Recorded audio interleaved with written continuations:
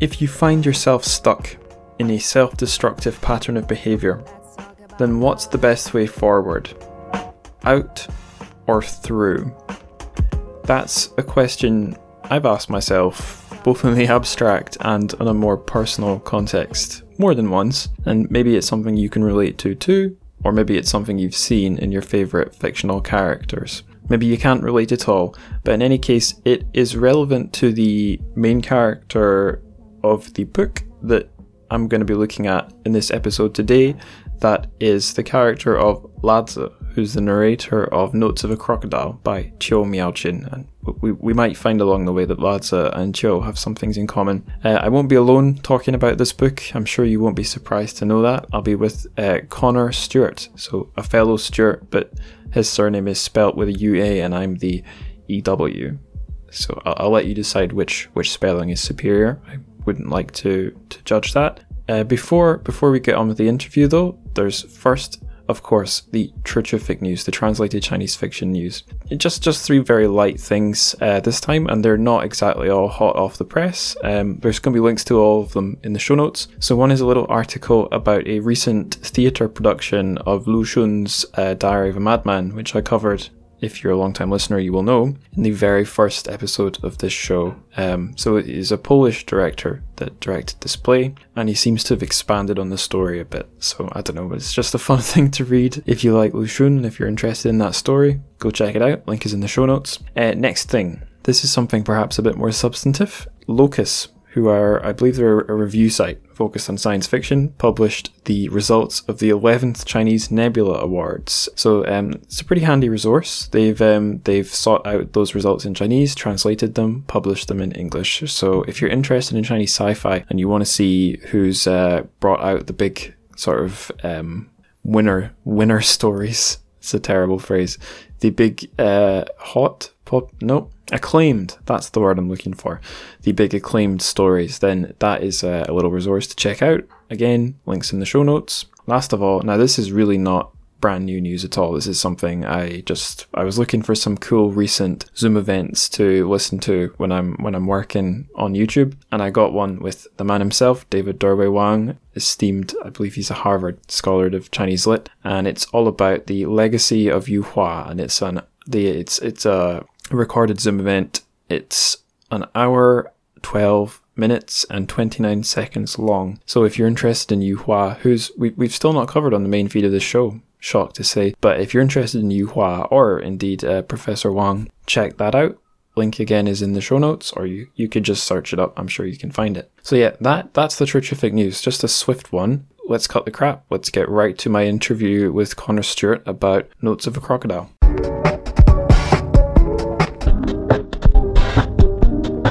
Right, so on the show, we have Connor Stewart here to talk about Qiu Miaojin's Notes of a Crocodile. So first question, Connor, how's it going and what have you been up to?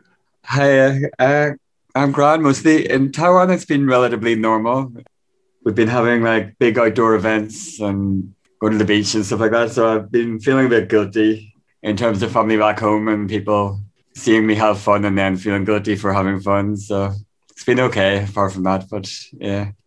Yeah, it's funny. So earlier today, I was doing my interview with Chu Tawei, and Ari Heinrich Tawei was saying that he gets a bit of FOMO or worries that there's not enough going on in his life when he looks at his social media, especially Instagram. And I answered to him, like, I don't really get anything like that. But one thing that has driven me slightly insane is seeing friends who are in countries that handled COVID properly, having nice, happy lives. Like before we hit record, we were talking about the Beijing Coma episode. My guest on that one was Ronald, who's over in Shanghai. And yeah, like you, he's been living a nice, normal, happy life for quite a long time now. And here I am in Dundee, still in lockdown. So envious of you. But envy aside, can you tell the listeners a wee bit about yourself and what you do?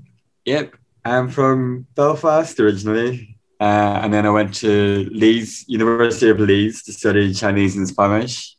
And then during that time, I spent a year in Beijing. And then from that, I went to Taiwan I had a MOFA scholarship to do a year language. And then I ended up doing a master's degree in Taiwanese literature at National Taiwan University. where Cho Miaojin also went, but not at the same time, obviously. After that, I spent some time working for newspapers here, and then I worked for an IP company doing media for them.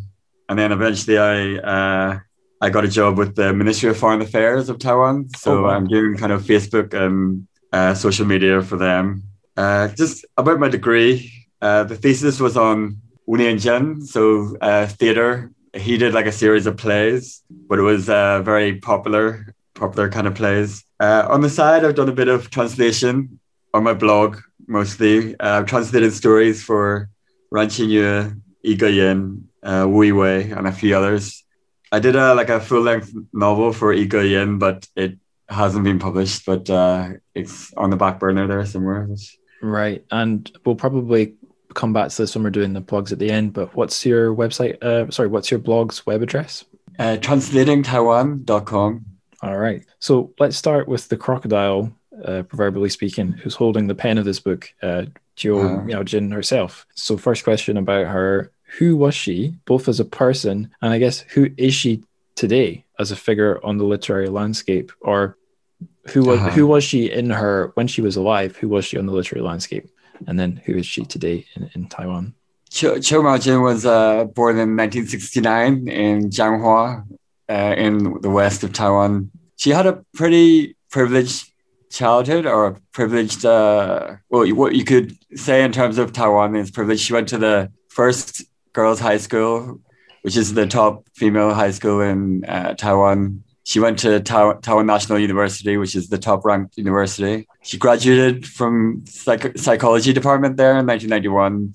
She worked as a counselor and a reporter, and then she went to France, and she studied psychology there, and then transferred to feminist studies, studying under Hélène Cixous, a French thinker, a feminist thinker. And in terms of the personal aspect, she was a lesbian, and she seems to have dated openly, and that seems to have been, her life seems to have been quite similar to what is portrayed in the novel, although we're not sure how exactly they overlap. Mm-hmm. For example, there's a documentary by let me see. Oh yeah, Evans Chan did a documentary on her, and he had a lot of friends in her life talking about her dating life and her self-harm and other aspects of her life. Yeah. In terms of who she is in the literary landscape, I think Taiwan is unusual in the fact that lesbian or gay literature is quite mainstream. If you were to pick two categories of literature here, major genres representing Taiwanese literature, the nativist literature might be one category, and then modernist literature would be another one, and that would incorporate a lot of queer literature. I was thinking about this when I was getting my Taiwan season that we're kicking off, or helping to kick off with this episode. I was noticing that a lot of the literature in translation that you could get from Taiwan, at least in English, was either somewhere in the queer or LGBT scene, or it was somehow connected with the indigenous people of Taiwan. And my cynical brain was like, is this just something that is translated because it ticks certain cultural interests of English speakers, or is it because it sets it apart from mainland or other Chinese literature as sort of a unique selling point, for market reasons? Or if cast cynicism aside, is this a fairly representative sample of lit from Taiwan that's making it into English? And yeah, I didn't realize that. Yeah, it's not just that.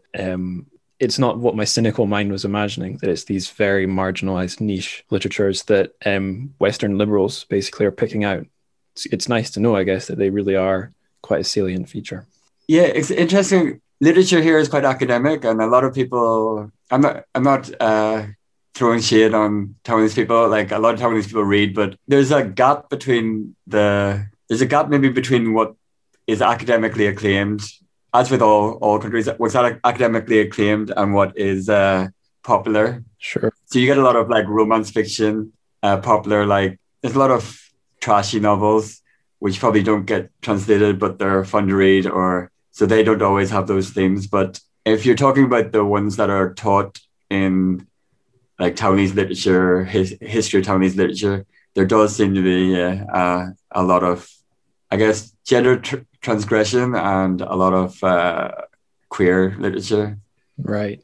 I think a little pet theory I developed and then was kind of saw confirmed across things I learned during this podcast was that there was a huge number of readers in mainland China based on what I was seeing when I lived there, but a lot of them were maybe reading stuff on their phone, web fiction, be it beautiful literary creations or, I don't know, fan fiction or erotic fiction, I don't know. And then I found that the answer to that suspicion was yes and no. There is a lot of sort of silly, I don't know, can't think of a better word for it than that, very lowbrow stuff out there on the Chinese internet, but also some really awesome Chinese authors, mainland Chinese authors got their start on like BBS, so forums and stuff. Do you know if there's a similar story in Taiwan, or do you have like just observation-based thoughts along those lines?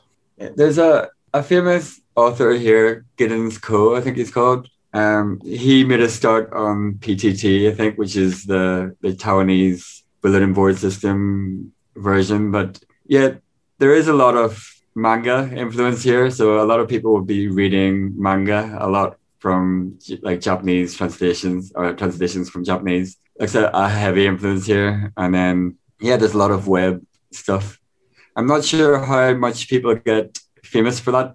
I think a lot of the stuff that's online is more popular fiction, whereas the people who get treated seriously, they have a certain style that they have to. It's very. You can actually see it in Qiu Miaojin's work. Like I can see like a typical way that Taiwanese writers write would be to use the framework of modernism. So they have. I think there's a lot of borrowing of like the James Joyce style, Virginia Woolf, that kind of modernism, and combining it with like very highbrow ways of expressing yourself in Chinese. Whereas for me, I think mainland fiction tends to be more direct, more easy to read or easy to interpret for a foreign speaker.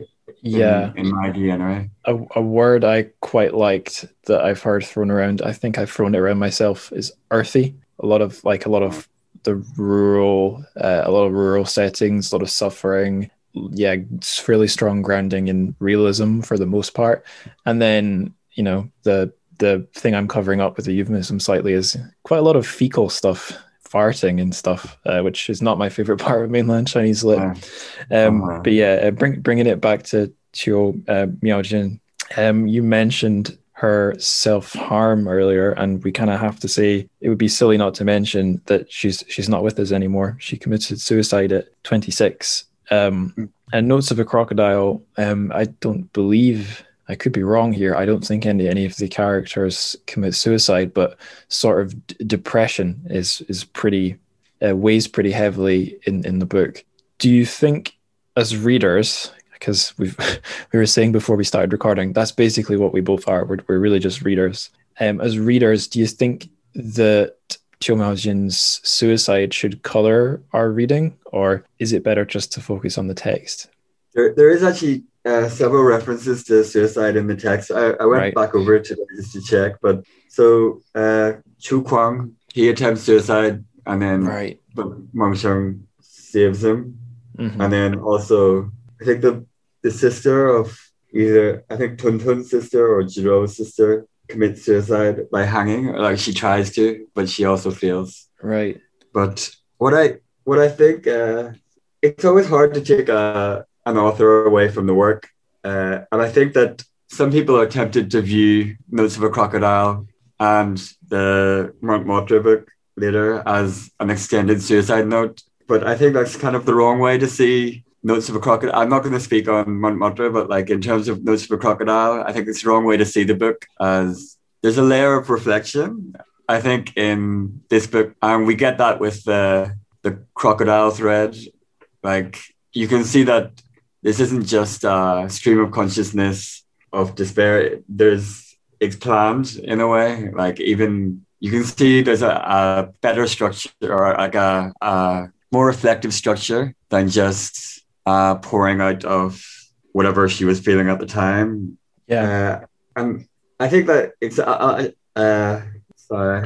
I think that there is a sense that suicide comes into the work in more ways than just direct references to it as well. Like two out of the four, she references four Japanese writers. Two of them died by suicide. Dazai and Mishima both killed themselves. I think there's a certain touch of the cult of suicide. I don't want to say it in that kind of term, but there is a cult around almost a romanticization of suicide, which is quite common in Taiwan. Like there's a recent film called The Sun. I think it was nominated for the Oscars, maybe, or maybe not. But basically, it had a character who was completely superfluous to the plot, and he committed suicide, but it was in a very glorified way. And I think this kind of like rejection of society can get mixed in with the existential elements of the novel. So you can conflate existentialism and suicide, but I think it's not a wise thing to do. And we should look at the existential things for themselves, and not, you don't need to read the conclusion of her death, because the death is caused by whatever mental anguish or suffering she was going through. And you don't necessarily know if that is, she's just representing a character and we don't know how close that is to her own character. So it's not useful, I think, to her art. And it kind of like, it makes her art a bit cheap, or cheaper than it should be. I think you should like give it a bit more credit in terms of artistry than just chalking it down to an extended suicide note, really. Yeah, I mean, to be really inappropriate, it's probably, when it comes to Cho Miao-jin and her suicide, remember, it's probably a good idea to remember the death of the author, not her death, but the theory that says, look, you really don't know what the author intended. But you are the meaning maker. It's your reading that determines the meaning of the text. So as you were talking, a few things popped into my head. One was, yeah, you're right, the prevalence of kind of not suicide, but suicidal characters. And maybe I think the way I was thinking of that vibe in the book when I was reading is like self-destruction. The narrator, the main character, is pretty self-destructive and kind of wallows in it as we can as people. There's a certain sort of maybe not masochistic, but like grim pleasure sometimes in consciously behaving against your own best interests, either because you think you deserve it or because you're getting some kind of short-term rush. And there's a few characters. I should have written down everyone's name, but there's the male character, the really Mengsheng. Yeah, he's like self-destruction sort of embodied. He's maybe the most extreme example of that, but I think it's there in a lot of the characters.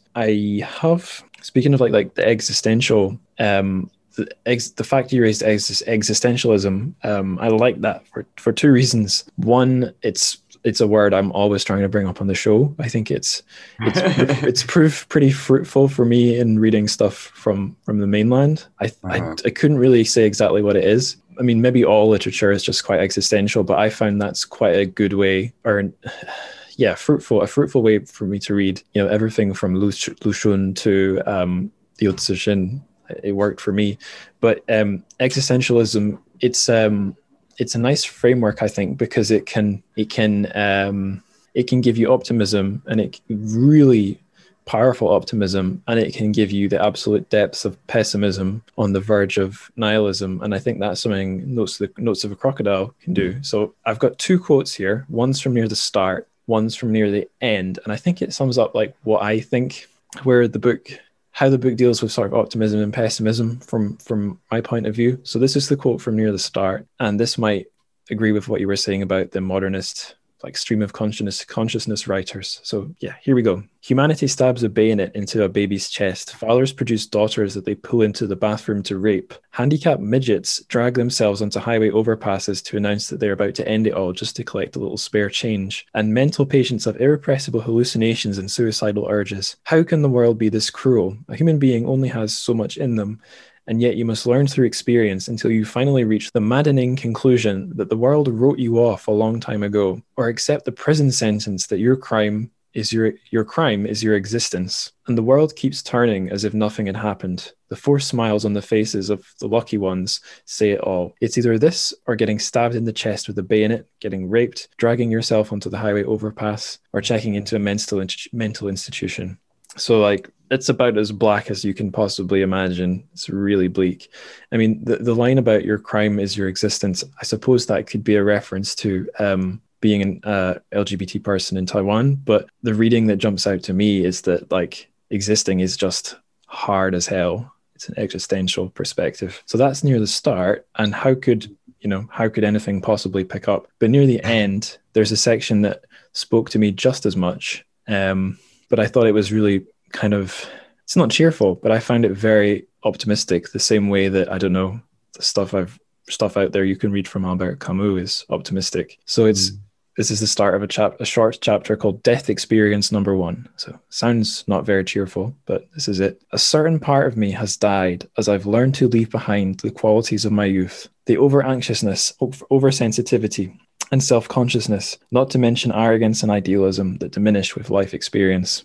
I was a late bloomer, but at long last, I lost my innocence. Like anyone else when they're young, I harboured lofty expectations, but lacked the self-knowledge to comprehend my own passions and vices. So like that's near the end of the book. And the feeling I kind of got is through this book, Lads, the narrator, kind of Chio's stand-in, goes through the absolute ringer.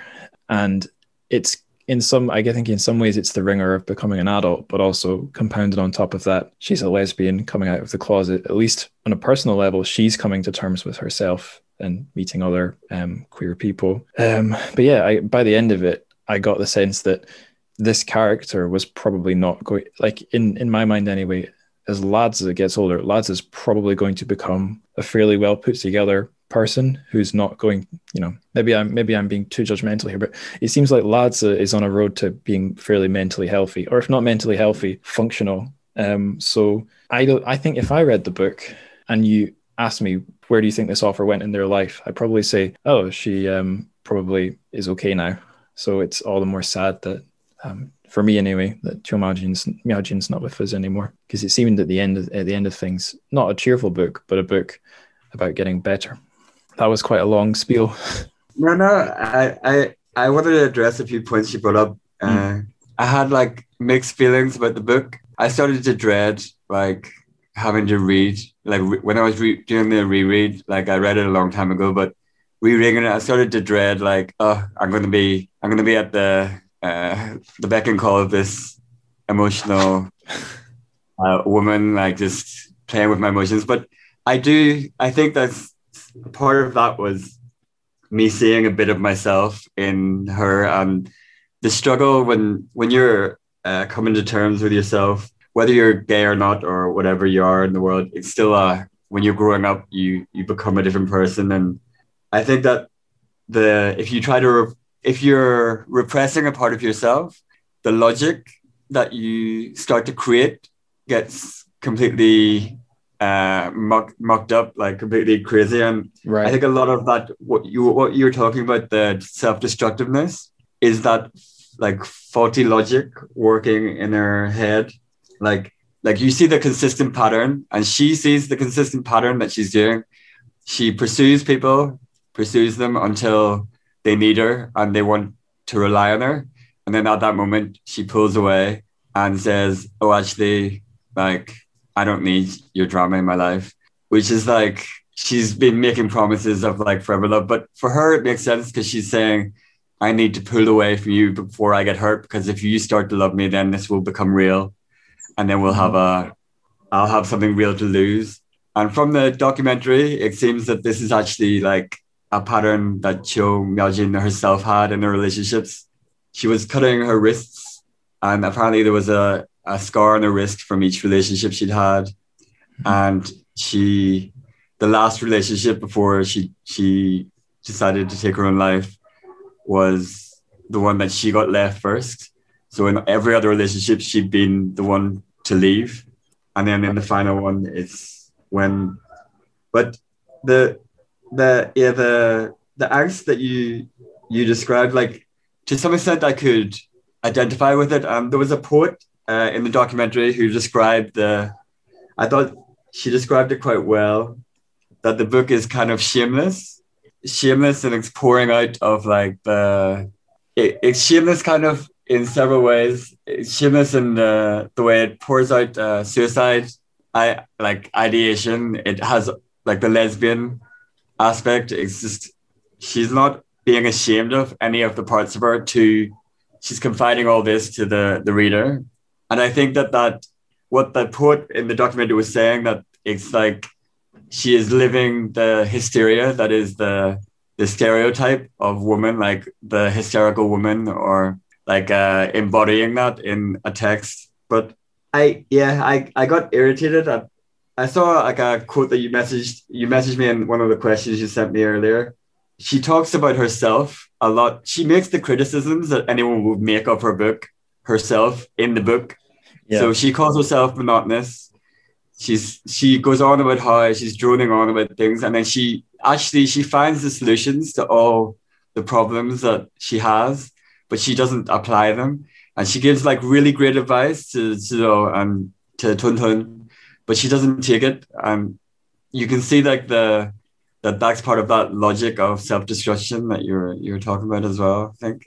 I know we were talking about modernism earlier, but I think there's quite a few postmodern things you could point to in this book, and like the whole self-awareness to the point of ridiculousness thing.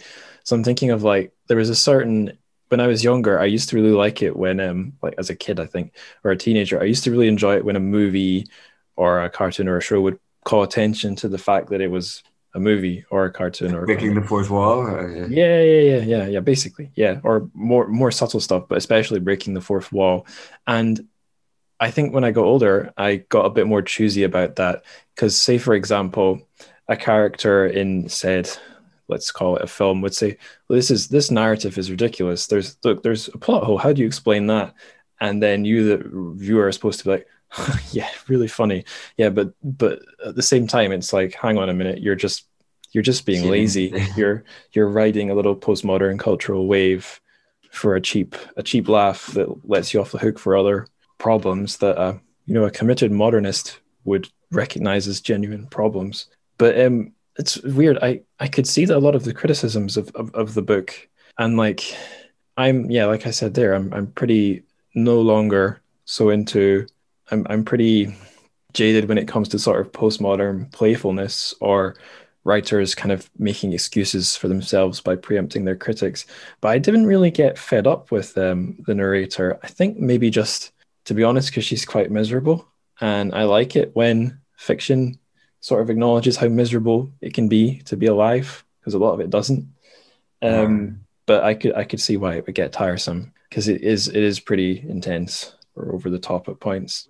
With LGBT writing, there's been such a focus on misery for so long, right? But I think that if you're in the LGBT community, and so we've had waves, like there's been I think Qiu Miaojin is maybe in the part of the gay movement which was like a rejection of heteronormativity and a bit more transgressive, like, and she didn't see herself ever being accepted. But if you look at contemporary Taiwan, the majority of the gay community here now, we got gay marriage passed. It's far closer to heteronormativity now, like the way that the gay community want to be seen, compared to the more radical history of the gay movement, which is, it's a very short history, like the gay movement here, but it's very interesting in that the movement itself is a lot more radical than the majority of the people within the community. Like, because with the gay community, I guess it's a lottery of who gets born and in which situation. But it's interesting that I think that if Qiu Miaojin was alive maybe 2 decades later, I wonder, would she still be as transgressive, or would she like be a middle-aged woman who like has like 3 babies with another one? Like, it's interesting to me, like, how much of it is the LGBT angst and how much of it is actually just mental illness, like, or mental suffering. Because not all, like, I was reading another book recently called Grandma's Girlfriends, which is about a much older generation of of gay women in Taiwan and how they, like, of different classes as well, and how they went about their lives, but they didn't have this massive depression or angst. So I think to some extent we can't really conflate the being in the closet with, as much as I might have experienced some of what Cho Miaojin went through. I don't think it explains it all, and there is an aspect of, because I think we get obsessed with putting it in queer literature and putting it in the framework of, she was a queer writer, she was a lesbian writer, but she's also representing the traditions of like Osamu Dazai and the Kobo, and she references other traditions, and she sees herself as being in that tradition, not as a queer writer. She didn't even associate very much with the queer movement in Taiwan, according to the documentary. So I'm lucky enough to have read one of Osamu Dazai's books, No Longer Human. This is available in translation. So I read the English version as an ebook. And yeah, I really enjoyed it. And it reminded me of some of possibly the very first translated East Asian lit I read, long before I knew I was going to be spending any time in that part of the world. I read In the Miso Soup by Ryu Murakami. Someone, I think, might have accidentally shelved it on the teen fiction shelves at my local Borders, which is a mistake. But I think I knew what miso soup was, and I liked the cover. And yeah, it was this extremely like intense, violent, quite existential, weird story. And then I've read some more of his books since, and I've read a few Chinese authors who remind me of him, like the like Murong Shuai-sun and maybe not so much Wang Shuo, but a few of these authors who do these very bleak, morally transgressive, existential, strange, often quite short, fast-paced stories with a lot of indulgence, self-destruction. And then this one, I could see this one fitting in that tradition. I don't know if that tradition has a name, but it's something I've encountered reading Japanese stuff in translation and Chinese stuff in translation, and now I guess Taiwanese stuff in translation.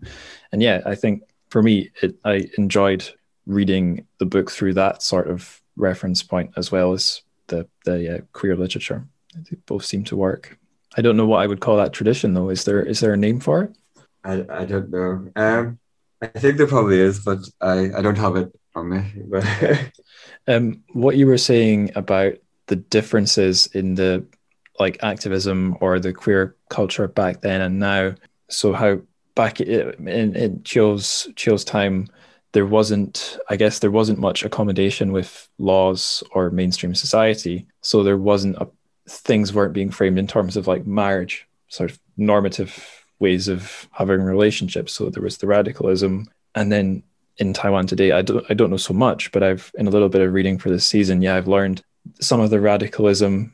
The radicalism is now sort of perhaps coming up at odds against the less radical progressive visions. I don't know if there's conflict, but yeah, there's the question of, okay, once you have gay marriage, mission accomplished, or have you just been sort of subsumed in a way? Well, there is an interesting point there, in that the first marriage bill, the first proposed marriage bill was not a normal marriage bill. It was a diverse families bill, which would have made you could have gotten any number of people becoming a family. So you could have 3 partners or 4 partners registering as a family, and that got rejected because it was too radical. Right.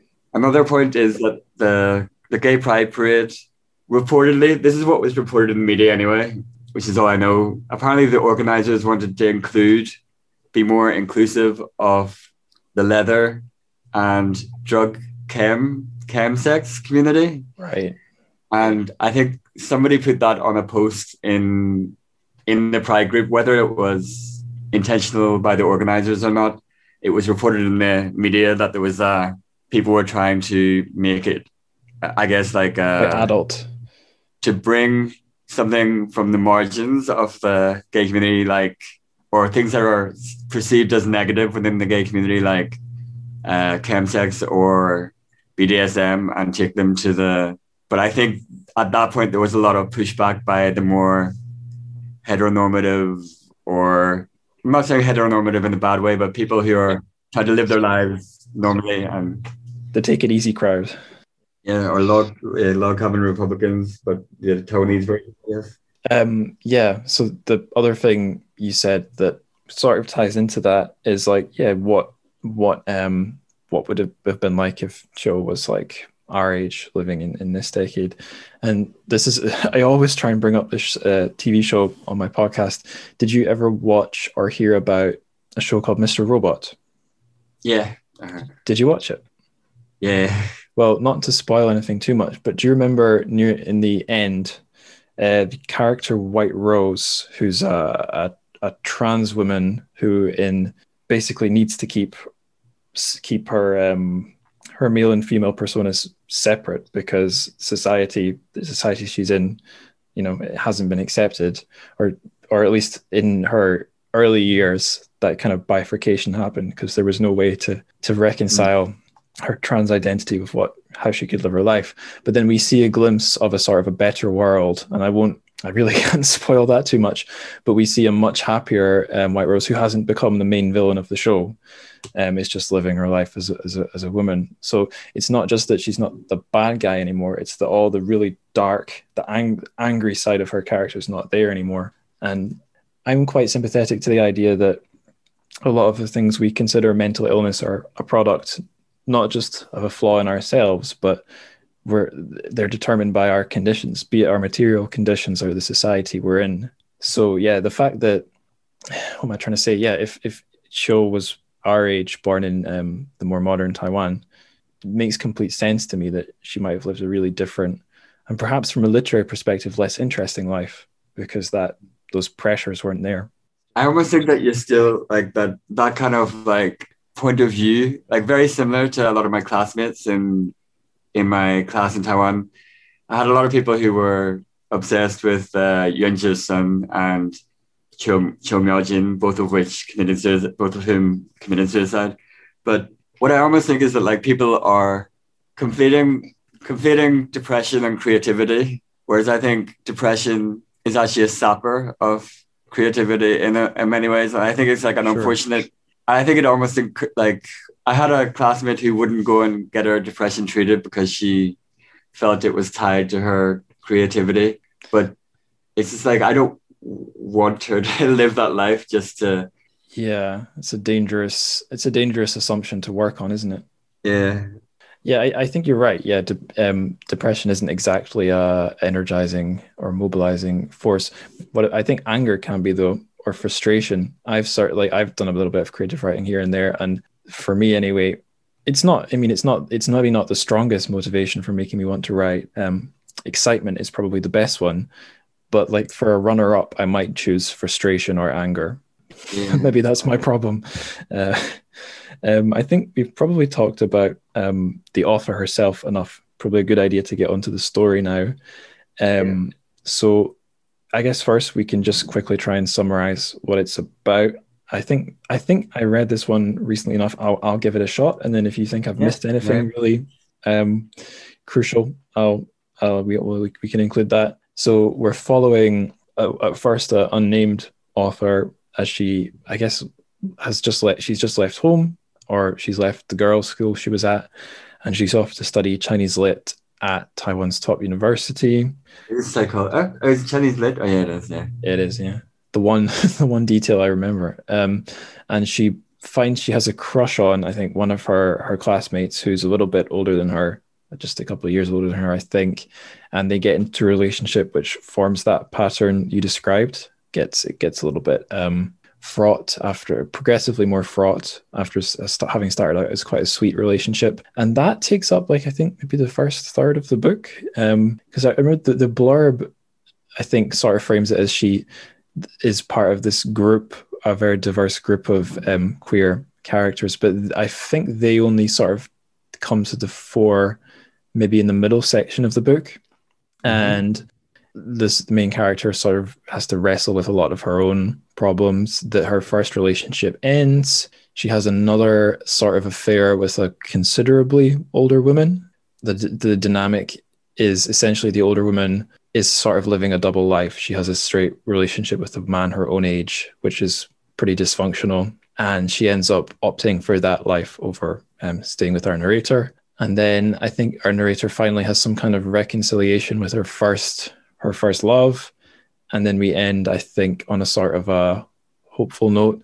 But what I've missed out is interspersed in little episodes, we see a less realistic narrative about this crocodile, or this, what is it, a crocodile who's trying to wear a human suit, just sort of having these little episodes in some kind of parallel version of daily life where like she goes around, or it's not gendered, it's an it, isn't it? It goes around like stroking fur coats in shops or buying cream puffs. And it's very sort of cute and peculiar and a bit more experimental. And while that's going on in this strange mirror narrative, there's lots of snippets of radio and TV, Taiwanese media, where there's all sorts of crazy speculation about who these crocodiles are. And there seems to be a mixture of like genuine curiosity and fondness, and then an urge to like police the crocodiles. And then it all ends, and it's kind of a humorously contrasted with the crocodile's life, which is like boring, sort of like lying around, nothing very frightening. And then at the end, the crocodile sort of shyly reveals itself to the nation. So that, I mean, the reading of that seems fairly easy. I guess it would be Taiwan, post-martial law Taiwan, coming to terms with the existence of queer people, I guess, who are coded as crocodiles. Have I missed anything? Just not that important, but the Jiro and Tuntun and then Mengsheng and Chu Kwang's relationship are like kind of side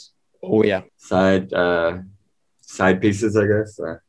Yeah, in the little group of friends that the narrator, who we find out gets nicknamed Ladza, becomes a part of, there's a fairly dysfunctional gay male relationship, and there's a more wholesome but also sort of flawed female lesbian relationship. And Ladza has different interactions with these four different people. And yeah, I really should have remembered their names, but the two girls are Tuntun and Jiro and Tuntun, and the two guys are Mengsheng and Chu Kwang. Yeah, they're probably, I don't think they figure too much in the plot, but they're interesting figures thematically. Yeah. What I thought was interesting is there was like a parallel for me between Crystal Boys by Shin Young. It's like one of the main gay novels in Taiwan. Recently they did like a musical version of it in Chiang Kai-shek Memorial Hall. It was or the concert hall. It was really good. But there's a pair in there who are kind of a mythological pair in the 288 park, and they have this violent relationship, and one kills the other.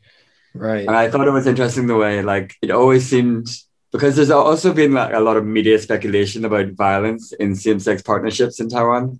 Right. And there was a statistic the other, like from 2019, they said like that 90% of people in same-sex relationships don't report violence of their partners or something. But there seems to be like a focus on violence in gay relationships anyway. Like Chu Kwang, if we're to believe, Mengsheng stabbed him in the chest, and there's a lot of that kind of. I thought it was interesting. I mean, even Qiu Miaojin, like even lads. I think there's also like, if not physical violence, there's psychological violence there, or psychological harming of the other.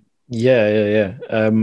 The thing about the Chu Kwang and Mengsheng, like the scene when they're introduced as a couple, like they're brawling, if I remember right, and there's continued references to their like battles with each other, and I was like, oh, this is a depiction.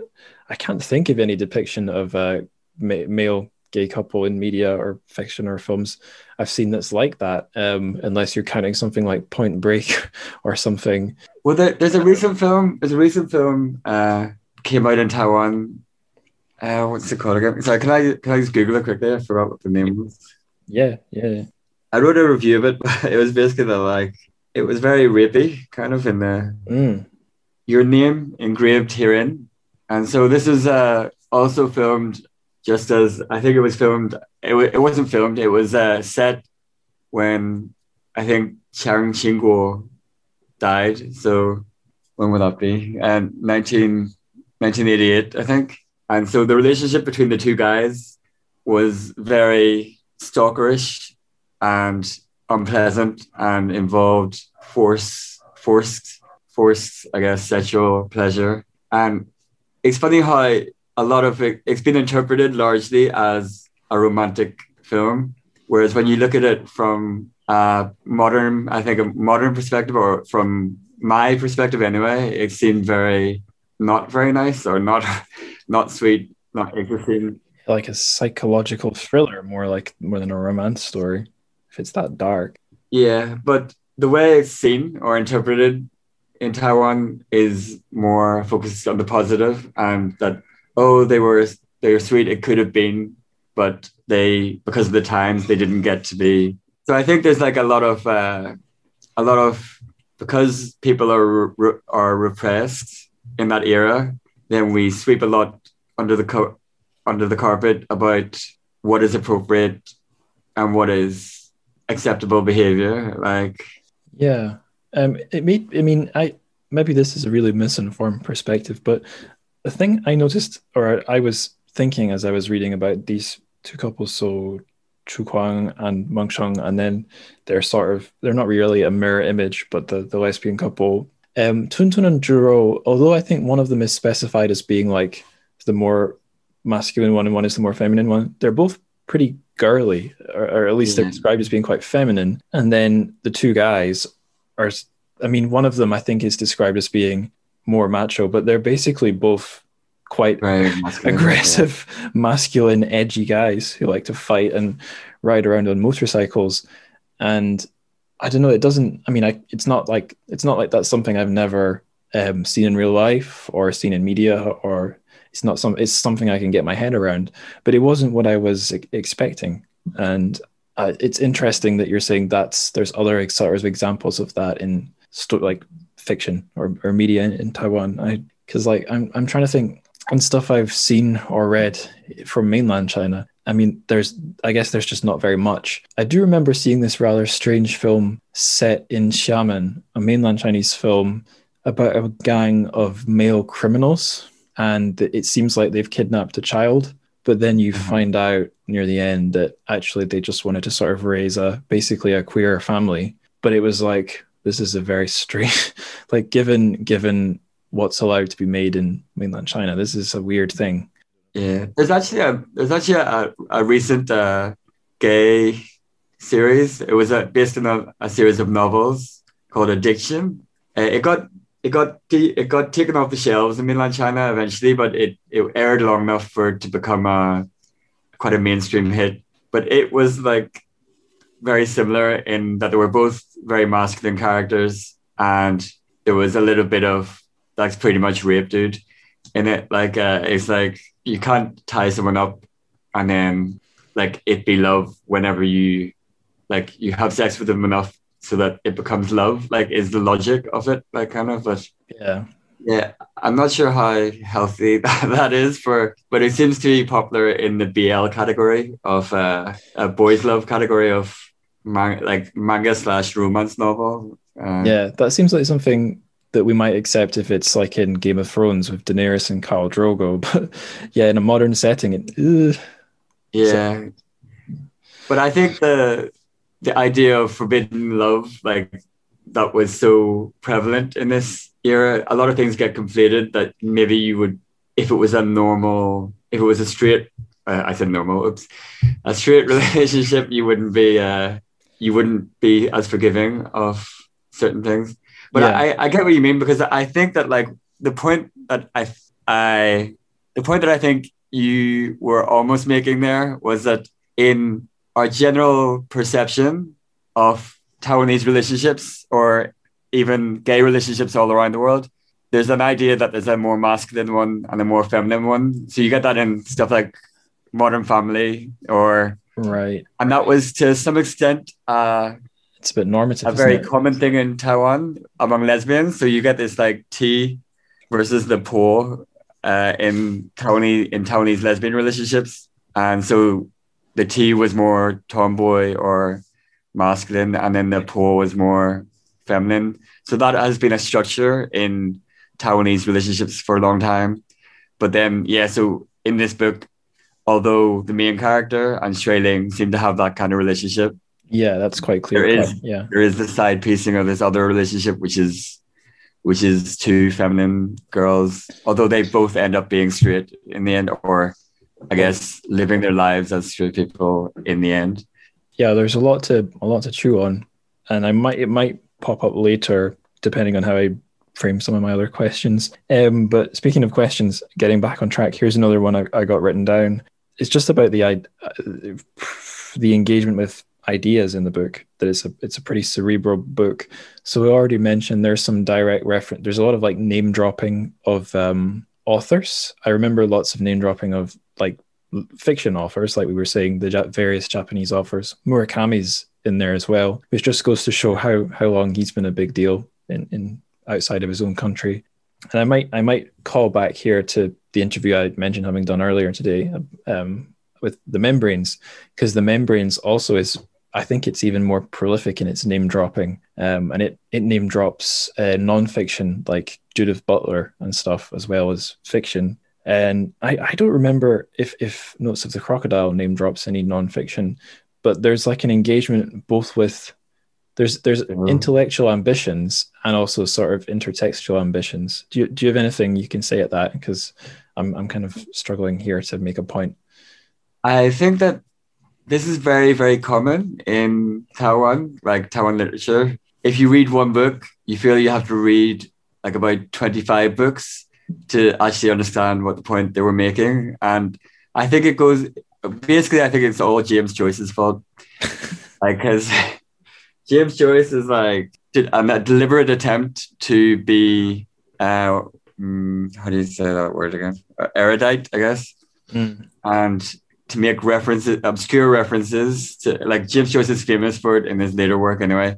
And I think that caught on in Taiwan and became off the mode.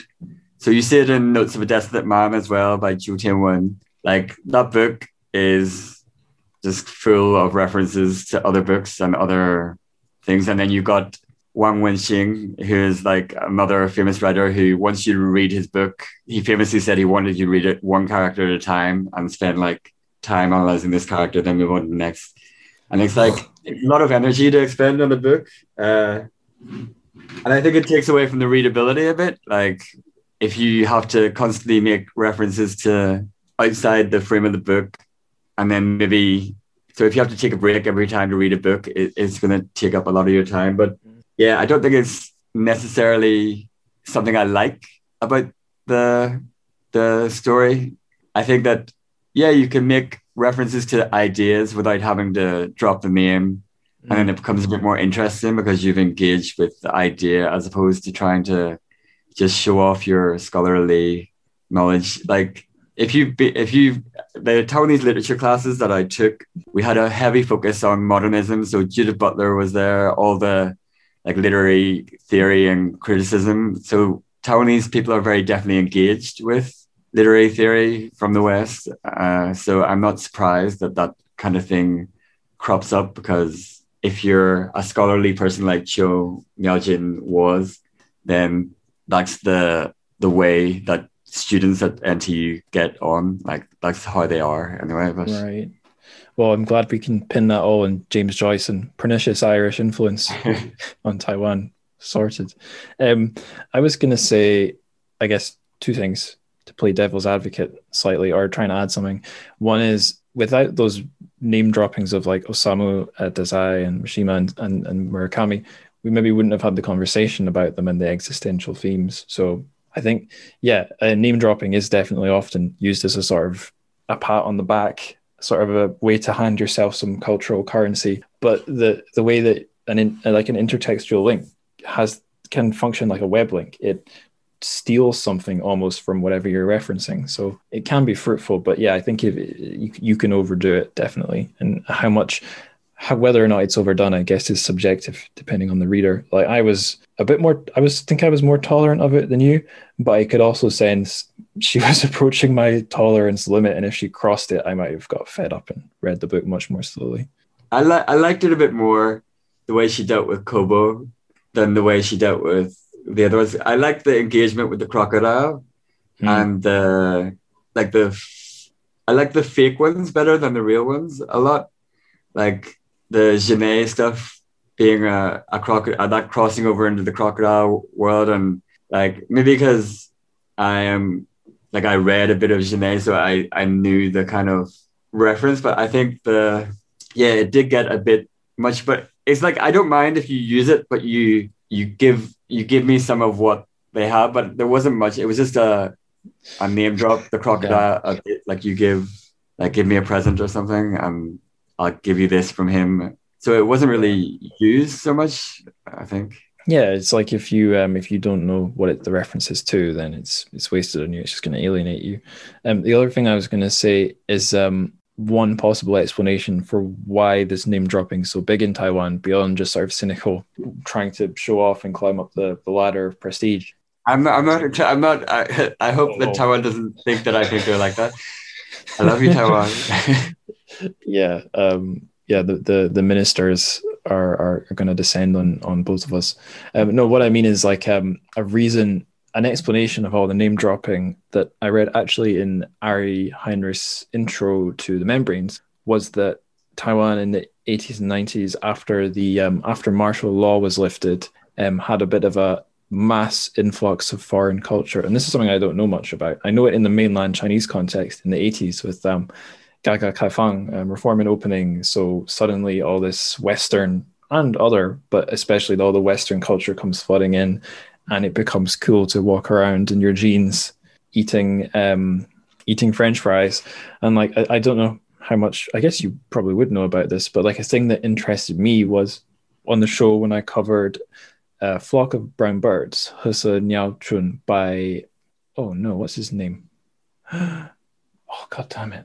Oh, Gufei. That was a very sort of Freudian, like pre-World War II modernist sort of surreal story, but written in 80s China. And the reason was that was all the stuff that mainland Chinese literati were devouring, was this stuff that is really to my liking, but they were giving you like, they were writing it in a much more, in the 80s, in a much more modern time. So in a way, they were doing the sort of dreamy, surreal 1930s, 40s thing, but in a way that might be even more intelligible to a modern person, even though it's in China, because it's got that lag in time, which was only exists because of censorship, basically, national boundaries delaying the entry of these or suppressing the entry of these literatures into China.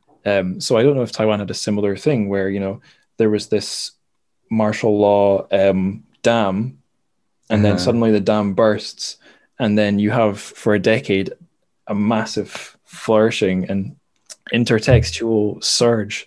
I really don't know much about that. Do you know much about that? Not beyond that, really. I know that definitely during the martial law period, there was a lot of people forget that actually Taiwan equally had quite suppressive rules about censorship and what was allowed, but I can't really go into much detail beyond that. I know that there are certain books were banned, and they had like haircuts had to be like boys had to have short hair and girls had to have long hair, but beyond that, I'm not super sure. There's a few documentaries about the queer movement when it got started in Taiwan, and the first few Pride parades, which were interesting, but that was well after martial law had been lifted. So yeah, I think this is, I'm going to go into conspiracy theorist tanky mode for a minute. My feeling is that as Westerners, these things aren't, we're not given lies, but we're led to believe that during the Cold War, any country that was on the side of the West must have been a liberal democracy. So I think my default assumption was, okay, North Korea, South Korea, one's with the Allies, one is in is one of the red communist countries. Oh, so therefore North Korea must have been the same sort of dictatorship it is now. South Korea must have been the free democratic country that it is today. And then I read a book on Korea, and I was like, oh, no, not true at all. And it lines up, from what I remember, its period of opening up lines fairly evenly with mainland China's, the 80s. Not obviously China's not a democracy now, but there's a parallel. And then learning about Taiwan, I was like, oh, right, okay, so it didn't just become a democracy as soon as it got split off from a mainland. Not at all. It's like a similar story. But funnily enough, even Ireland has a similar enough story with the power that the Catholic Church had in Ireland, right up until quite recently. Like it's funny, like what you say that. Like I agree with you. Like that we simplify things in our mind, and the baddies and the goodies, kind of. But totally. I think So I should mention Scotland. Like I think a lot of Scottish people don't. I mean, I didn't know this, and I still don't have a very clear view, but like pre-80s Scottish politics was very different to what it became. I know that people used to call the Scottish National Party the Tories in kilts, and they were, and I think that from what as far as I'm aware, the Conservative Party was more of a presence in Scotland right up until poll tax, which sort of ushered in like the purge of the Tories in Scotland, and more or until recently the status quo that I grew up in. But yeah, if no one tells you what came before the status quo, then even if no one lies to you, your assumptions are going to sort of fill in the blanks wrongly. Yeah, I was going to say, I had a bit of a thing that sort of opened my eyes to some history, but also gave me a clearer view of some differences between modern Taiwan and modern China. The one time I visited Taiwan, I was in Taipei, and it just so happened one of the places I visited was a park where some I think government killing of protesters. 228. Pretty it's sure. The February 28th incident. Yeah. I think so. Yeah, I wandered into that park and visited the museum or read the signs. And it was a Mandarin-speaking country, but something like that would be inconceivable in like Tiananmen Square. It's interesting for two reasons. That park. So the massacre in 1947, I think it was. But regardless, that is actually the setting for Bai Xianyong's Crystal Boys. So that park is very queer, and that's the new park. So that's where a lot. Oh shit! Earthquake. Okay, it's gone. Is that a real earthquake? Bloody hell! Are you okay? Oh yeah, I can see you. For listeners, there's a fish tank behind Connor's head, and I can see the water swaying. I got an earthquake alert, but yeah, it's fine. Bloody hell. Yeah, there's something you wouldn't have to deal with in Scotland or Ireland. Sorry, I lost my tracker.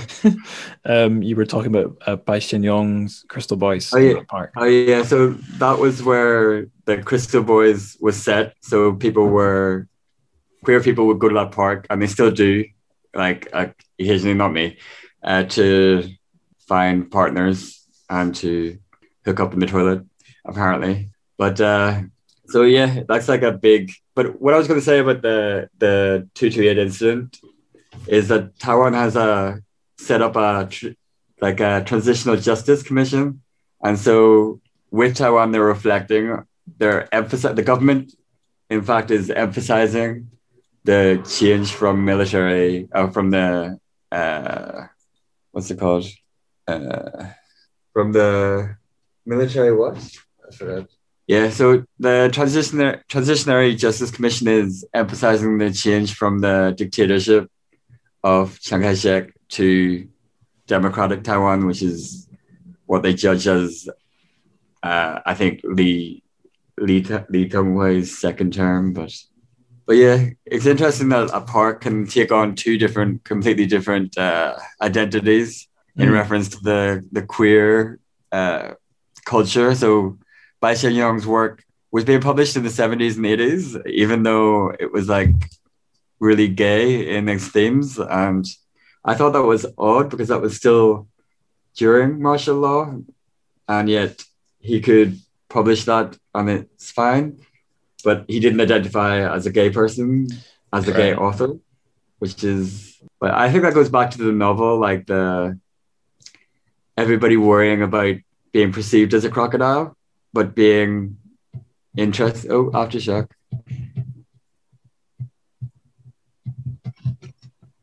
It's funny, coming through on my headphones, it just kind of sounds like someone tapping their feet, but I can see the water swaying behind you. Oh, Jesus, there it goes. Fucking hell, that's an earthquake. Yeah. This has not happened on the podcast before. It's a good thing we've got the video on, or I would have just been listening to a quiet thumping noise. Okay, I think it's dying down again now. I forgot to ask, are you in Taipei? Are you elsewhere? Yeah, I'm in Taipei. Right. Good thing, right?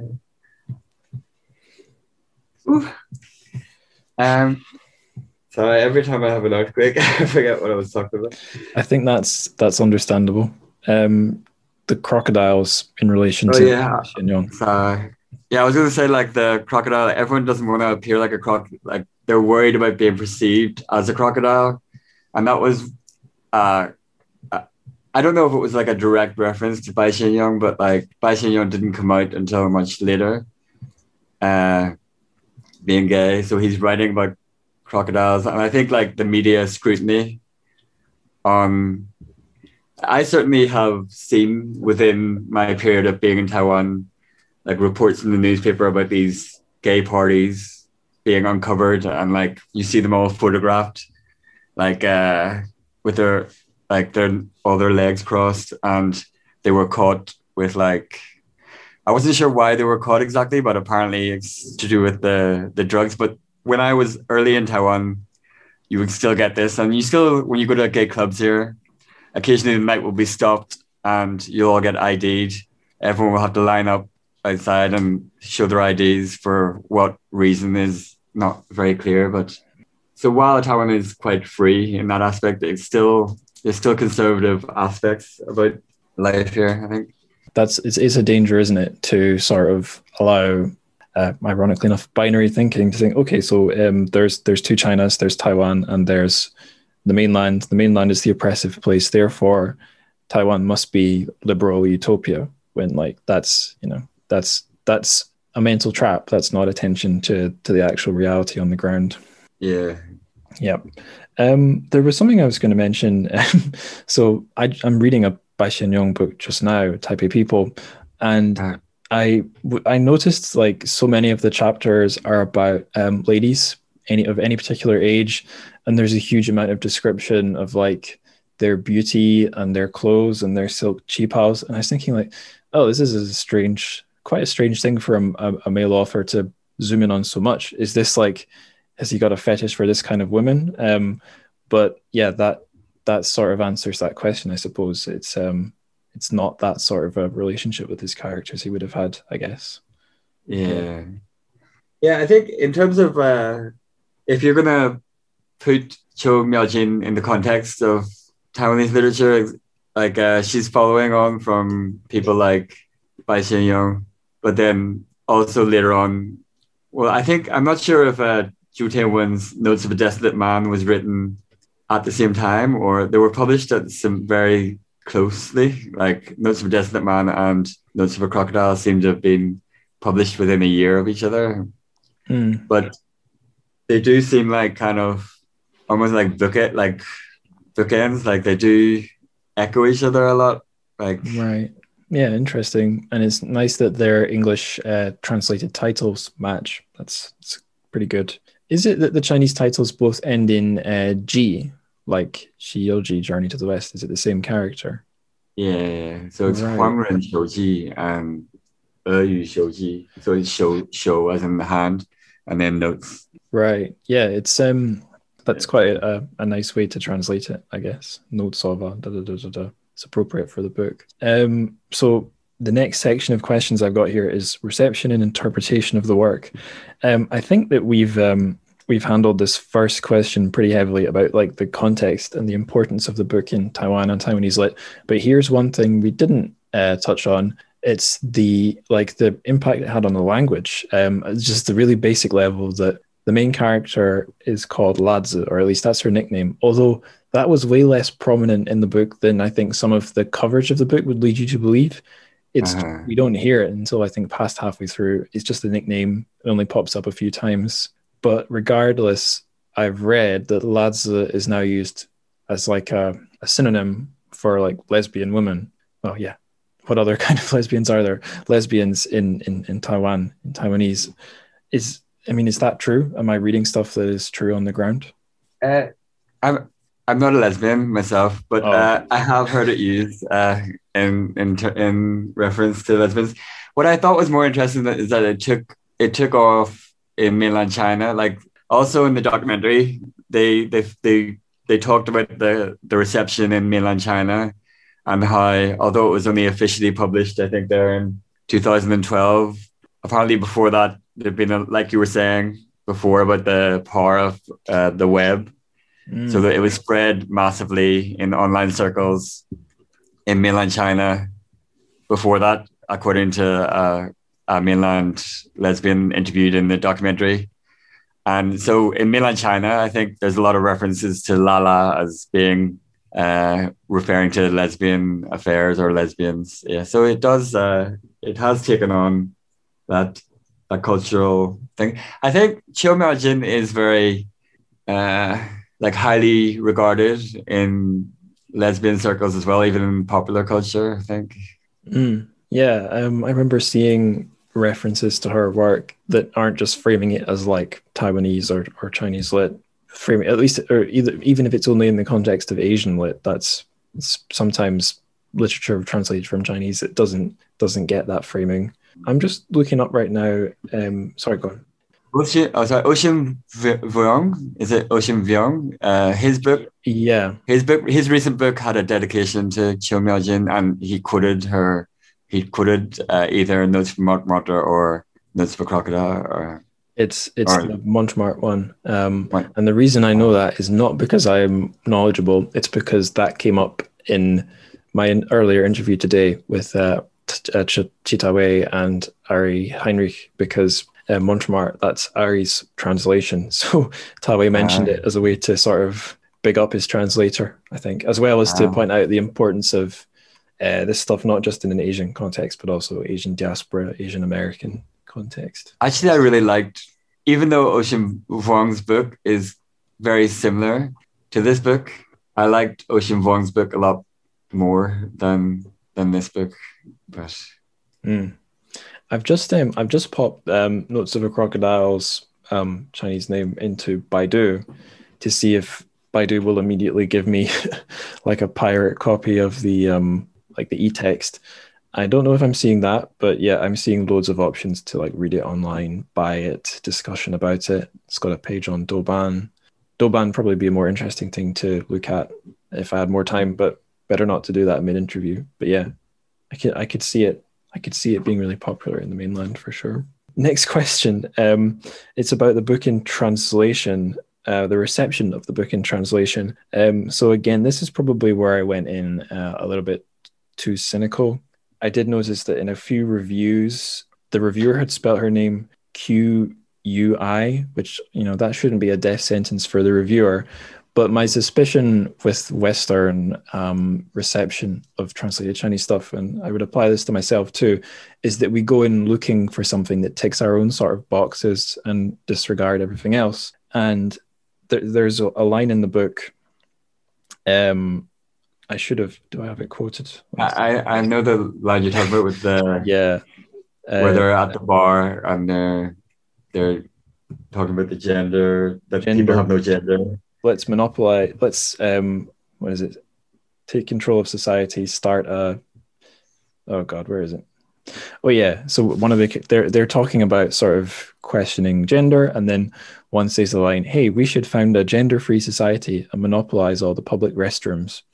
And that's in almost every English language review of the book. And what have I got? I've got a whole rant written out here. It's quite a prophetic line because it's ahead of its time, and it's where some of the sort of debates and discourse is at today, questioning gender and finding ways to accommodate for, I guess, non-binary people, like gender-free bathrooms. But my feeling is that's not really representative of the book. There is sort of interrogation of gender, but from my point of view, it was more about sort of the binary, and then there is a line I think is deeper almost, where like anything outside the boundary is cast away and, you know, isn't even allowed to exist or have a name. So like the line about having a gender-free society, I guess that is sort of looking to the solution to the problem of having some kind of existence outside the binary. But like I didn't see an awful lot of that in the book. It's quite utopian as well for a book which is generally not very utopian. A book, not that it's 100% pessimistic, but it seemed to me to be more focused on like individuals or couples in relationships, not about groups of people planning to bring about progress in society, which is a nice narrative to read, but I don't really see it in the book. Being a bit mean here maybe to some of the reviewers, but yeah, do you have any similar misgivings about reception of the book, or do you think it's I'm being overly critical?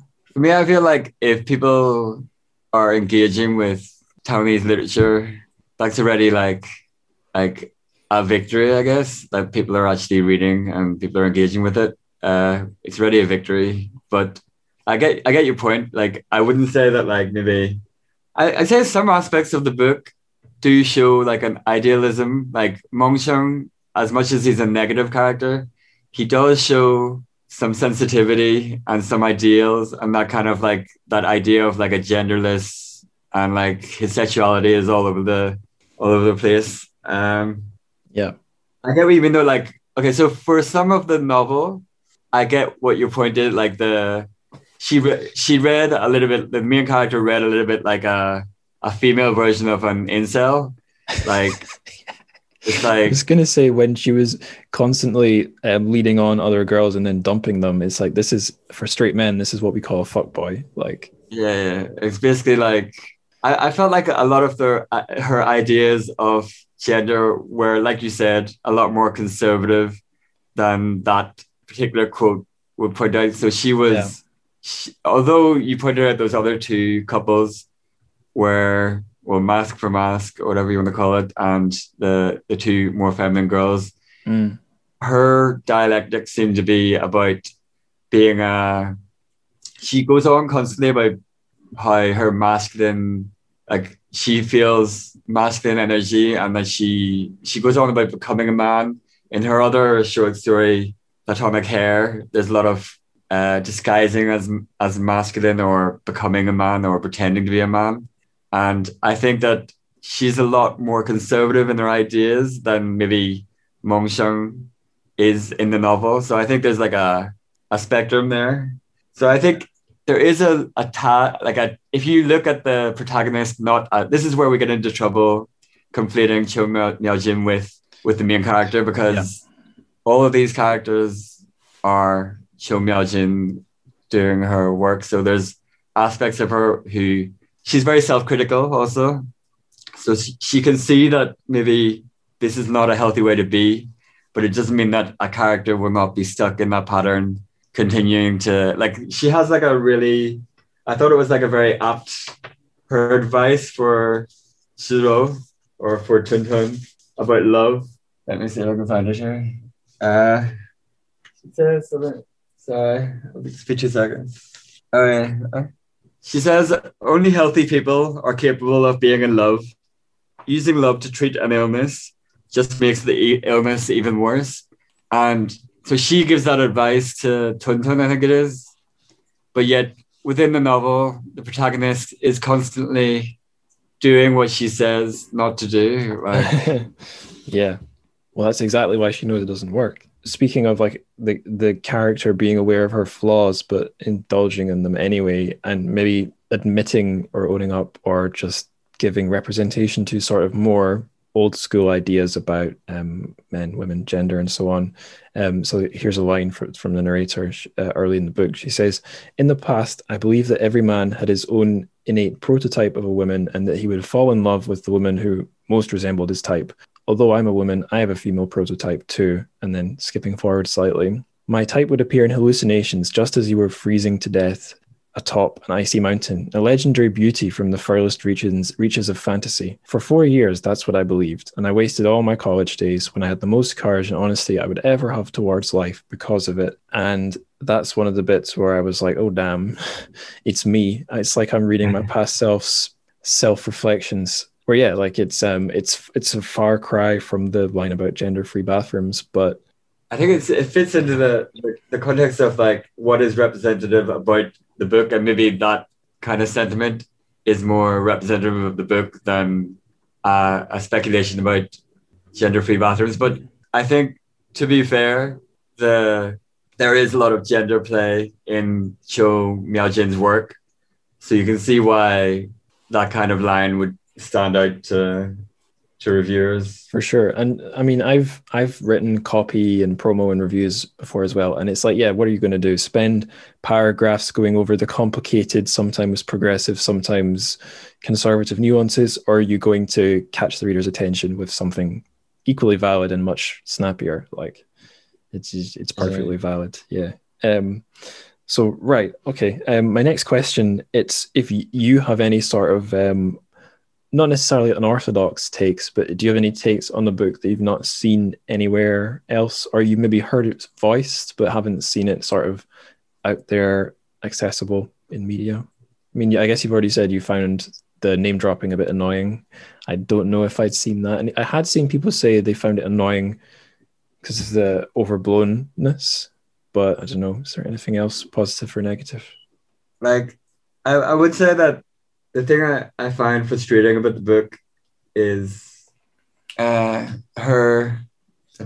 lack of progression of the character, and you see her go through the same cycle, and you want her to learn from her past, or you want her to, like, the bit that really annoyed me, like, so much so that I think I was listening to the audio of the book, and I stopped and replayed it, like, was the bit where she left Xiaofan at the hospital after when Xiaofan is suffering from like liver failure or something.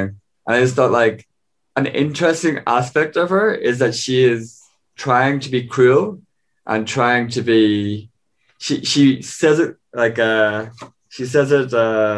I think I know the bit you mean. Explicitly, cruelty and mercy are one and the same. And then existence in this world relegates good and evil to the exact same status. And she wants to be cruel, or she is constantly trying to make herself more cruel. And I thought that related in a way to crocodiles, in that when we think of crocodiles, not in the book specifically as they're mentioned, because they seem quite cute in the book, or like eating pup pastries. But what I thought was weird was, like, there's a lot of references to animals in the book and becoming an animal. And I think that the idea of the crocodile being cruel, she was constantly seems to be pushing herself to be an awful person. And it almost seemed like reversed, like, you know, when you're trying to make yourself better and you're giving yourself, like, I should be a nicer person, this person. It was almost, she had guilt for being nice to Xiaoling. She had, and whenever she showed what the reader might convey as a positive quality, she would go, oh, I was weak and I let this, like, I was nice to, and I know it's part of earlier I talked about the logic that you have when you're under this when you're repressing something about yourself, your logic can get twisted up. But I didn't really get why we were supposed to, even if we were to empathize with this character. Yeah. And then if she's pushing herself to be crueler and more like a crocodile, I guess, and then the crocodiles are more human. And there's a reference in the crocodile bit about whether it's a human, is a crocodile a human-looking crocodile or a crocodile-looking human or something. Mm-hmm. And I thought that was a bit of play with the idea that the main character, is more of an animal than the crocodile is an animal who is masquerading as human. But there was a thing I noticed, that a lot of the references to animals were similar animals to crocodiles, lizards. And I was wondering, like, why are we kind of being a little bit more broad, lizards and crocodiles? And I think an answer might have occurred to me just now, that they're all cold-blooded. Pretty sure crocodiles are cold-blooded anyway.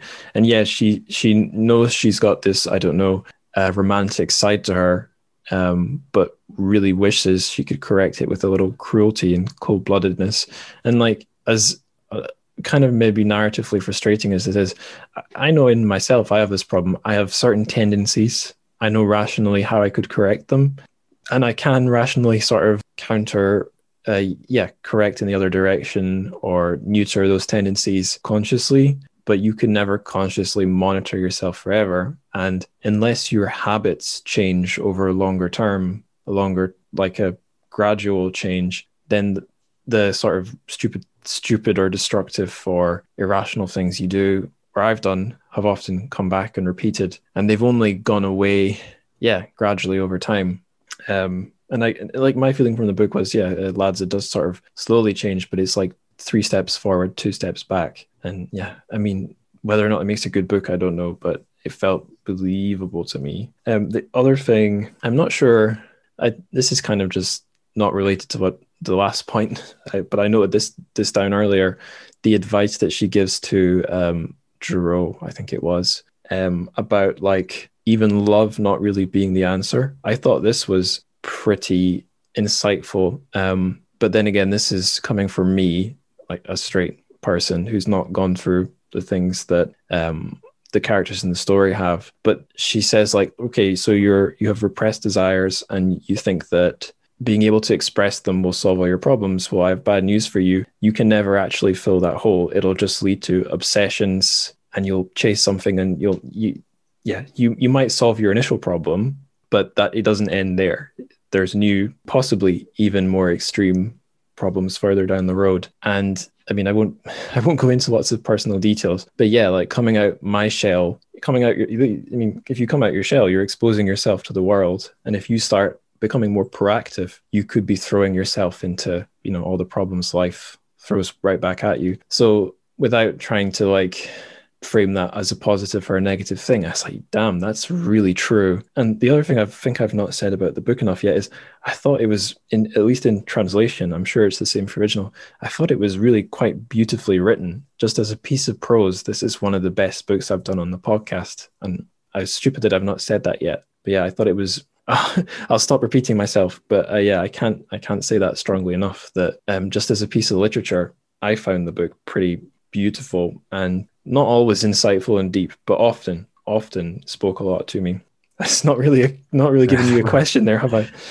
I'm not saying that. I just like, I guess that maybe there's something in me that I am uncomfortable with, and I see that in Laza. So I still had objectively, I could see that it's a good book, but subjectively, I guess something in it made me hate the protagonist, and I'm not sure if that was intentional or not, like on her part, but like, I guess the part of you that goes through those things, you don't want to face the despair side, or you don't want to go towards that. And especially if you're LGBT, you get a lot, like all through growing up, the representations of the character gets AIDS and dies, the character gets AIDS and dies, the character is depressed and dies, the character is arrested, and then like, where you have this like trope of falling in love with straight people, and like it being a constantly unable to achieve, unrealistic. Like there was a show in the UK aired a few years ago called Cucumber, where one of the characters falls in love with a straight guy and then gets like killed. But like that's a fairly prominent trope in LGBT. So to be fair to Cho Miao-jin, this is an early piece, so the despair is warranted. But if you get too much of that a lot, then you get it feels a bit cliched, even though it was before the cliches. It was before it was cliched. Right. Yeah, I can see that, where it's like, it's all the more frustrating where you see where this person is coming from, or you can empathize, but then they don't course correct, or they take the wrong conclusions. Like another piece of translated Chinese lit I've read is 2 books by Murong Shuesun, and this is like Toxic Masculinity, the novel, both of them, but dealing with sort of corruption in China. One of them, the main character is what is he? He's in like a state-owned enterprise. It's like the oil biz, so it's all about money. And then the other one, Dancing Through Red Dust, he's a lawyer. So it's the same thing. It's a completely corrupt business in China because at least in the novel, everything is decided beforehand and you just cash in. And in both books, just the guy, he just womanizes, he drinks, he eats, he lies, he occasionally feels guilt. And the thing driving the plot is him trying to get away with everything. And the thing that makes it interesting in translation is that it's edgy stuff that exposes the dark side of China. And like the first one where his character is like, I would say, very muddied rather than totally black-hearted. It's like, yeah, I've been a bit of an asshat. I see where this guy's coming from. I can see the guilt there, but like this is really exaggerated and crazy. I'm glad this book isn't too long.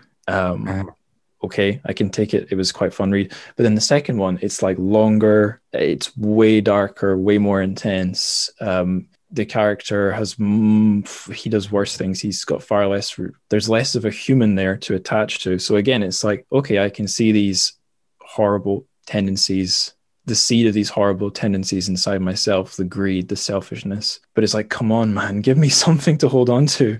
And like, the fact it's the second book as well, that like, he just keeps repeating this pattern in his fiction. It's like, fucking hell, I can't be 100% on board with this. It's too depressing even for me.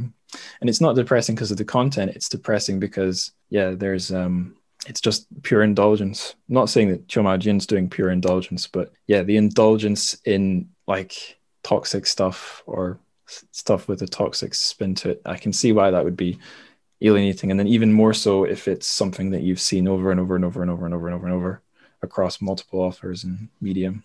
Well, yeah, it's just like I think like a lot of the message of like there was recently in the gay community there was the It Gets Better campaign to try and tell young people that whatever you're going through now, in the future it'll get better for you. Like you'll be able to live your life, and it's just sad that like because you wonder like would it have gotten better for Chiu Ma-jin if she had not stabbed herself? But yeah, it's just like a frustrating thing, and I guess you just have to separate it from your reading of the novel because it's not within the bounds of it. But yeah, for sure. Yeah, I'm reading it from a very sort of safe seat here.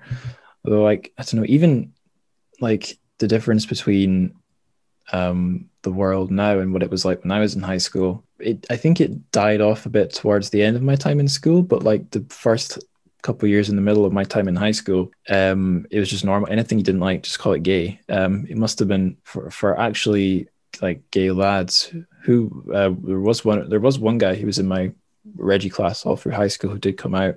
But I'm really not surprised he didn't come out until high school in the last decade, because bloody hell, it was a lot's changed just in like 10 years in the UK. Yeah. For sure. Things did get better, I suppose. On that slightly heavy note, I'm going to move on to some silly questions, if that's all right. Okay, so first silly question. The Chinese word of the day. Do you think there's a good sort of word or character we could use to represent the story? I had a fun one that I found. It's like a very popular Taiwanese one that's still used like today, like samba, as in 3-8. Right. So she uses it talking about, I think it's either Zhiro or Tun. She says like that she'll talk a lot of samba hua. Samba means like when someone's wait, I had a definition here. When someone's like, it can be hot-headed or like reckless, but it's normally talked about girls, like when they're frivolous or like a giddy girl or like gossipy. It can mean a million different things though. Like if you try to use it, a Taiwanese person will have a different definition of what they think it means. So they can say, like some people think it means like bitchy. Some people think it means like superficial and like a bit silly, I guess, ditzy, as well as another. That's a good one. Yeah, I've just Googled it and I've found a Chinese language forum. It's got a whole quite complicated top reply here. Taiwanese like to use the word samba to describe female behavior bordering on craziness, such as frivolous actions or doing reckless things. It appears that the word originates from the Cantonese or Minnan dialect, but in reality it is not. In fact, sanba is the authentic Central Plains vocabulary, and there's even a citation all the way back to some word zhangba, which was a word for prostitute from the north during the Song dynasty. So, yeah, Oh, cool. it's apparently quite an old one. But it's a very, very common in Taiwan, like Nihon Sanbai, like they'll always be saying that. But okay, yeah.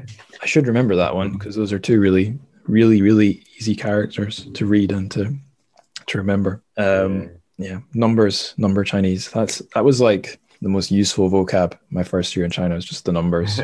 Because like ordering a fries at the KFC, I'd be like, the 18 kwai one, please. Total laziness. Anyway, next silly question. If Notes of a Crocodile was a drink, what would it be? And cocktails that are a quirky mix of everything and really strong coffees are banned because those have been grossly overused. So aside from those two, do you have anything? Oh, actually, I didn't read the last line when I formulated my answer, but there's a bar in Taiwan called called Commander D, sorry, and they have a drink called Baby Sleeps 3 Nights, and it's the kind of drink where you have one, and then you kind of lose your memory of the rest of the night, and then you wake up probably still in the bar or in the toilet of the bar, and have to say goodbye to the bar staff in the morning. It's like a very strong drink, but it's like emotionally draining. Right. Okay, there you go. Perfect. Like a horrible hangover would be like the whole next day you'll just be hungover. And you'd be questioning. That's kind of a cocktail mix of everything which you put in your band. I think that qualifies. There was one that was big when I was an undergraduate, appropriately enough, given this is an undergrad sort of novel, in Manchester. And I don't know if this was a Manchester thing or a 2012 thing. It was called a zombie. Have you heard of that? Sounds vaguely familiar. It was like you drink more than one and then you become a zombie. So tiki bars were a popular hipster thing in Manchester at that time, and they all did zombies. It sounds like it might be a cousin of the Baby Sleeps for 3 nights. Yeah, maybe. Okay, last silly question. It's not really silly. It's a self-promo slot. So there was your blog. Can you give us the URL for that one more time? Translatingtaiwan.com. Okay, cool. Is there anything else you'd like to self-promote? You can just check out on Twitter at Ladenframe, LADENFRAME. Okay, cool. And last couple of questions before we go our separate ways. Some intertextuality. So if our listeners want more of anything similar to Notes of a Crocodile, where would you direct them? I'm going to have to think myself here. If you read Chinese, there's a good book that's just been published called Ama de Nupenyo, or Grandma's Girlfriends.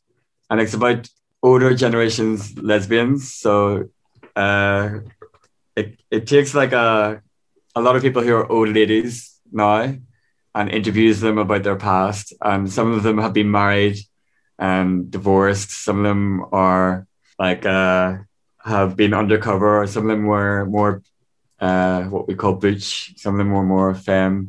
It's a companion book to another book about older generation gays that came out a few years ago. I'd also recommend there's a podcast if you want to practice your Chinese as well. There's a podcast called Wet Boy Podcast. It's Runnan, and he's quite good. He focuses on gay issues and talks about a lot of modern gay cultural stuff, which is quite interesting. And yeah. All right, cool. Recommended. Yeah, I've got a couple. So I did this last time around, Tawe and Ari recommending all this great queer literature, and then I was like, here's my straight books that I'll recommend. So I'll do that again.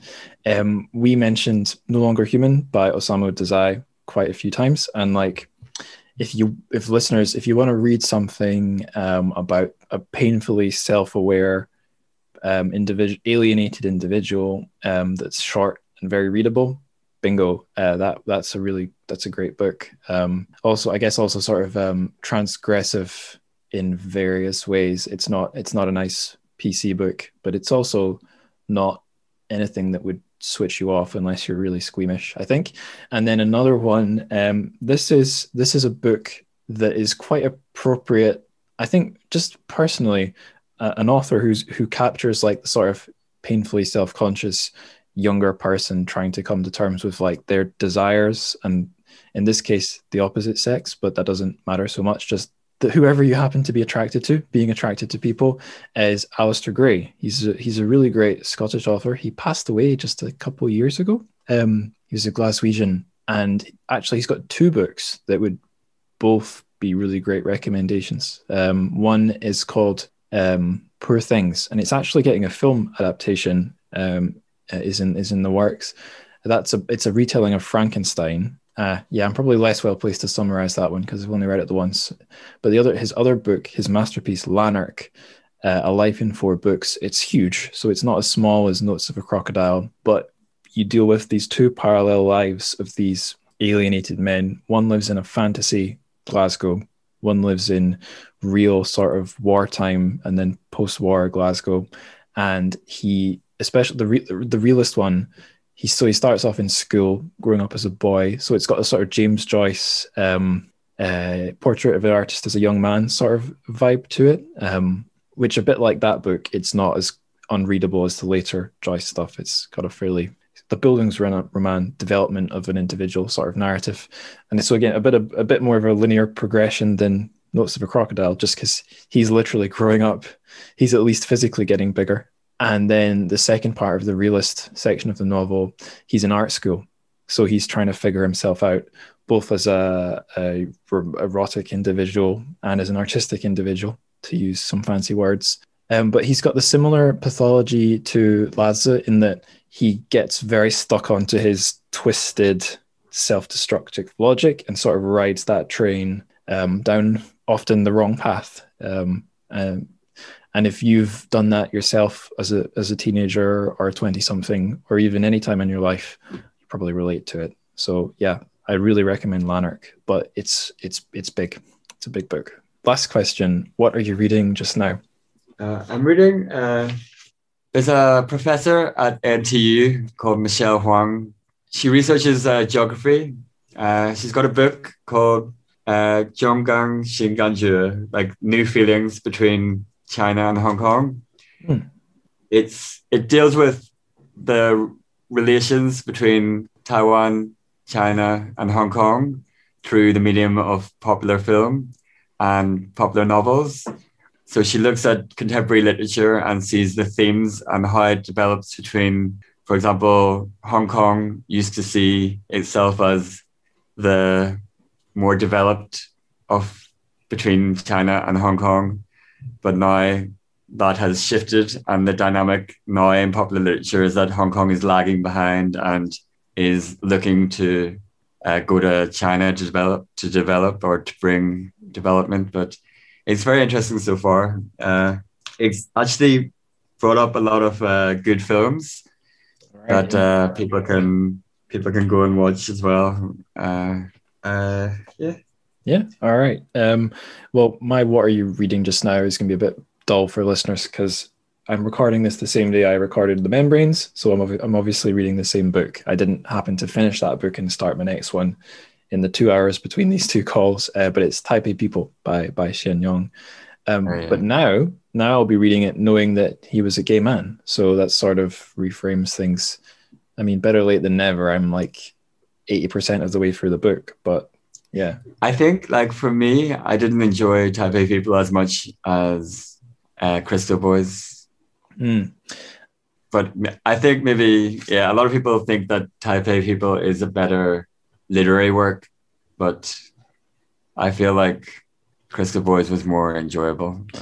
I did notice one of the... I wasn't sure if Crystal Boys was a short story because one of the Taipei People shorts that I just finished, either most recently or second most recently, there's a character, I think he's an older man who frequents a park. It might be that same park. And sort of in the background, yeah, there are these boys who are, I guess, getting picked up or picking each other up or something. And I didn't really know what to make of it. I didn't know how to fit that into the context or if that was a real thing in Taiwan at the time. But I guess now I know. So yeah. All right, that's all my questions. So I think I'll draw the interview to a close. But before I do, is there anything we've not said that we've missed that you think we ought to close on, or do you think we're all good? I think we're okay. Yeah, I think so too. I'm glad you didn't get buried by an earthquake midway through the call. That's encouraging. I hope that maybe like people can, if they want a more expert opinion on the stuff as well, they can reach out to Ji Dawei, or like he knows a lot. He's got Twitter. I think he has a lot more knowledge in this area than I do. But. Yeah, and I actually asked him when we were doing this segment of the show as like self-promo slot. He named his Instagram, his Twitter, and I was like, so are you open to just listeners of the show just quizzing you? And he's like, yeah, new friends. So I second what you just said there. That's the end of the show. So just the plugs to go now. I don't really have anything spectacular prepared. Just social media. It's the usual: Instagram, Twitter, and Discord. Instagram is at Trchfic, TRCHFIC. Twitter is it's just myself at Angus Likes Words. There's a link to join the show's Discord in the show notes at the bottom. Yeah, I mean, if you want to give feedback on the episode, then Twitter and IG are fun places to do that. To just speak to me directly. Also to keep up with things I'm talking about on social media or updates about the show, obviously. If you'd like to give some more collective feedback that'll reach other fans, Discord is where you want to go. That's all I've got to say, really. To support the show tangibly, which means with money, there is a support page on the show's homepage, which is at Trchfic, trchfic.podbean.com, and there's a support page on there where you can find all the ways you can support the show. Best one's probably Patreon, because that will get you access to a gazillion billion bonus shows, all averaging probably about half an hour long, some shorter, some even longer. I think most recently we've had some bonus episodes up on actually Notes of a Crocodile. That just went up a couple days before recording this one, I believe. Also 2 episodes on Wang Shuo's Playing for Thrills. Yes, that one. And there's more lined up, some like auxiliary episodes on books that are going to be covered in this Taiwan season. And other stuff that will probably never be done on the show because it's not fiction, or it's not translated, or if it is translated, it's not from Chinese. I did a non-fiction book translated from German to English, Shanzhai by Byung-Chul Han, the German, Korean, Swiss, maybe I didn't order those correctly, cultural theorist. So yeah, there's some really out there stuff on the Patreon, blah, blah, blah. Support the show. You know the deal. But of course, you'll probably also know what I'm going to say next, and that is the best way to support the show has nothing to do with social media or indeed with money. It's about spreading the word. So if you know anybody, could be a teacher, a friend, an online entity, a crocodile at the bottom of a swamp, anyone at all that might enjoy the show, just tell them about it. I think that's the best thing you can do. And even if they don't take up your suggestion, at least you'll have had a conversation, a precious thing in this sad and lonely world. So until the next episode, 再见。